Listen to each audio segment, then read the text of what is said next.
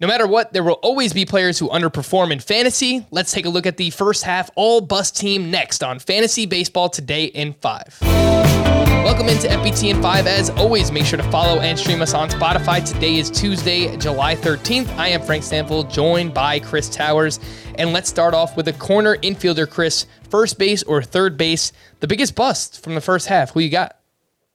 I think it's got to be Cody Bellinger, doesn't it? I mean, I know, you don't want to pick on guys who've been injured necessarily, and he did have that calf / shin injury that kept him out for a while, but Cody Bellinger hasn't been good when healthy, and it's hard to argue that the injury is why that's been the case. And this is, in some ways picking up where he left off from last season, where he really struggled to follow up that MVP campaign in 2019, except he still had the low K rate in 2020. Amidst all the other things that went wrong, at least he had that going for him.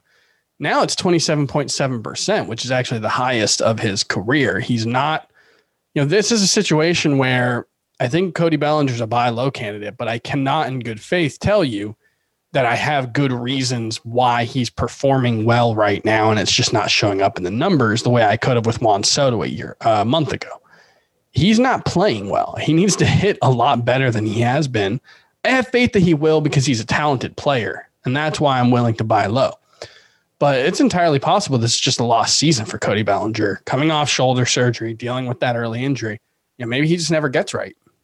Yeah, I think the shoulder surgery could definitely be one of the main factors here for Cody Bellinger's just entirely slow season to this point of the season. He's batting 176 through 34 games. Let's slide over to the middle infield, second base, and shortstop. Chris, who do you like there as the biggest bust so far? I think most people would think Francisco Lindor because he was such a high-profile early round pick because he got the big contract from the Mets. But you look, he's played 86 games, the last 43. He's on like a 31 homer, 120 or 230 run plus RBI pace. He's hitting 270. He's got some steals. So he's basically been Francisco Lindor for about half the season. Gleyber Torres hasn't been good at all this season, really, for any stretch. I don't even want to say he hasn't been Gleyber Torres because the problem is he's kind of been 2020 Gleyber Torres this season. The problem with that was Gleyber Torres wasn't good in 2020, and I thought it was just an aberration. He's still so young, and there's still room for him to turn it around, but he's not hitting the ball well at all. He's in the 8th percentile in average exit velocity this season, 16th in hard hit rate. There just isn't anything except for plate discipline that Gleyber Torres is doing well, and it's a huge disappointment coming back from, going back to that 38 homer season in 2019.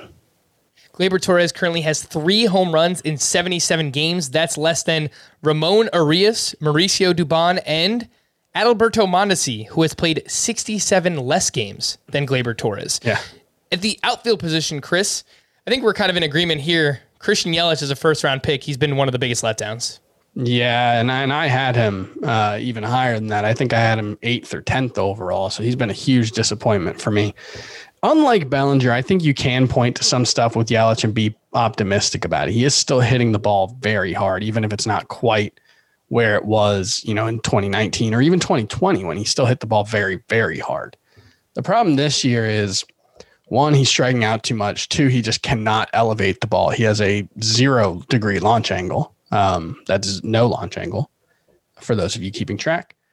And, that just seems like it's probably related to the back injury. If you're dealing with a back injury, it's going to be hard to get leverage, to get under the ball and drive it the way that Christian Yelich really was starting to do when he became an MVP candidate. Maybe this time off will help him, and he'll be good in the second half. I feel more confident in him than Cody Bellinger, actually. But, it's been very, very disappointing for Yelich so far. Let's quickly wrap up here with a starting pitcher, the first half all-bust team. A month ago, it was Luis Castillo running away, but he's been so good over his last 7 or 8 starts that I think, you can't really get too mad at a guy for having, half of a very good season.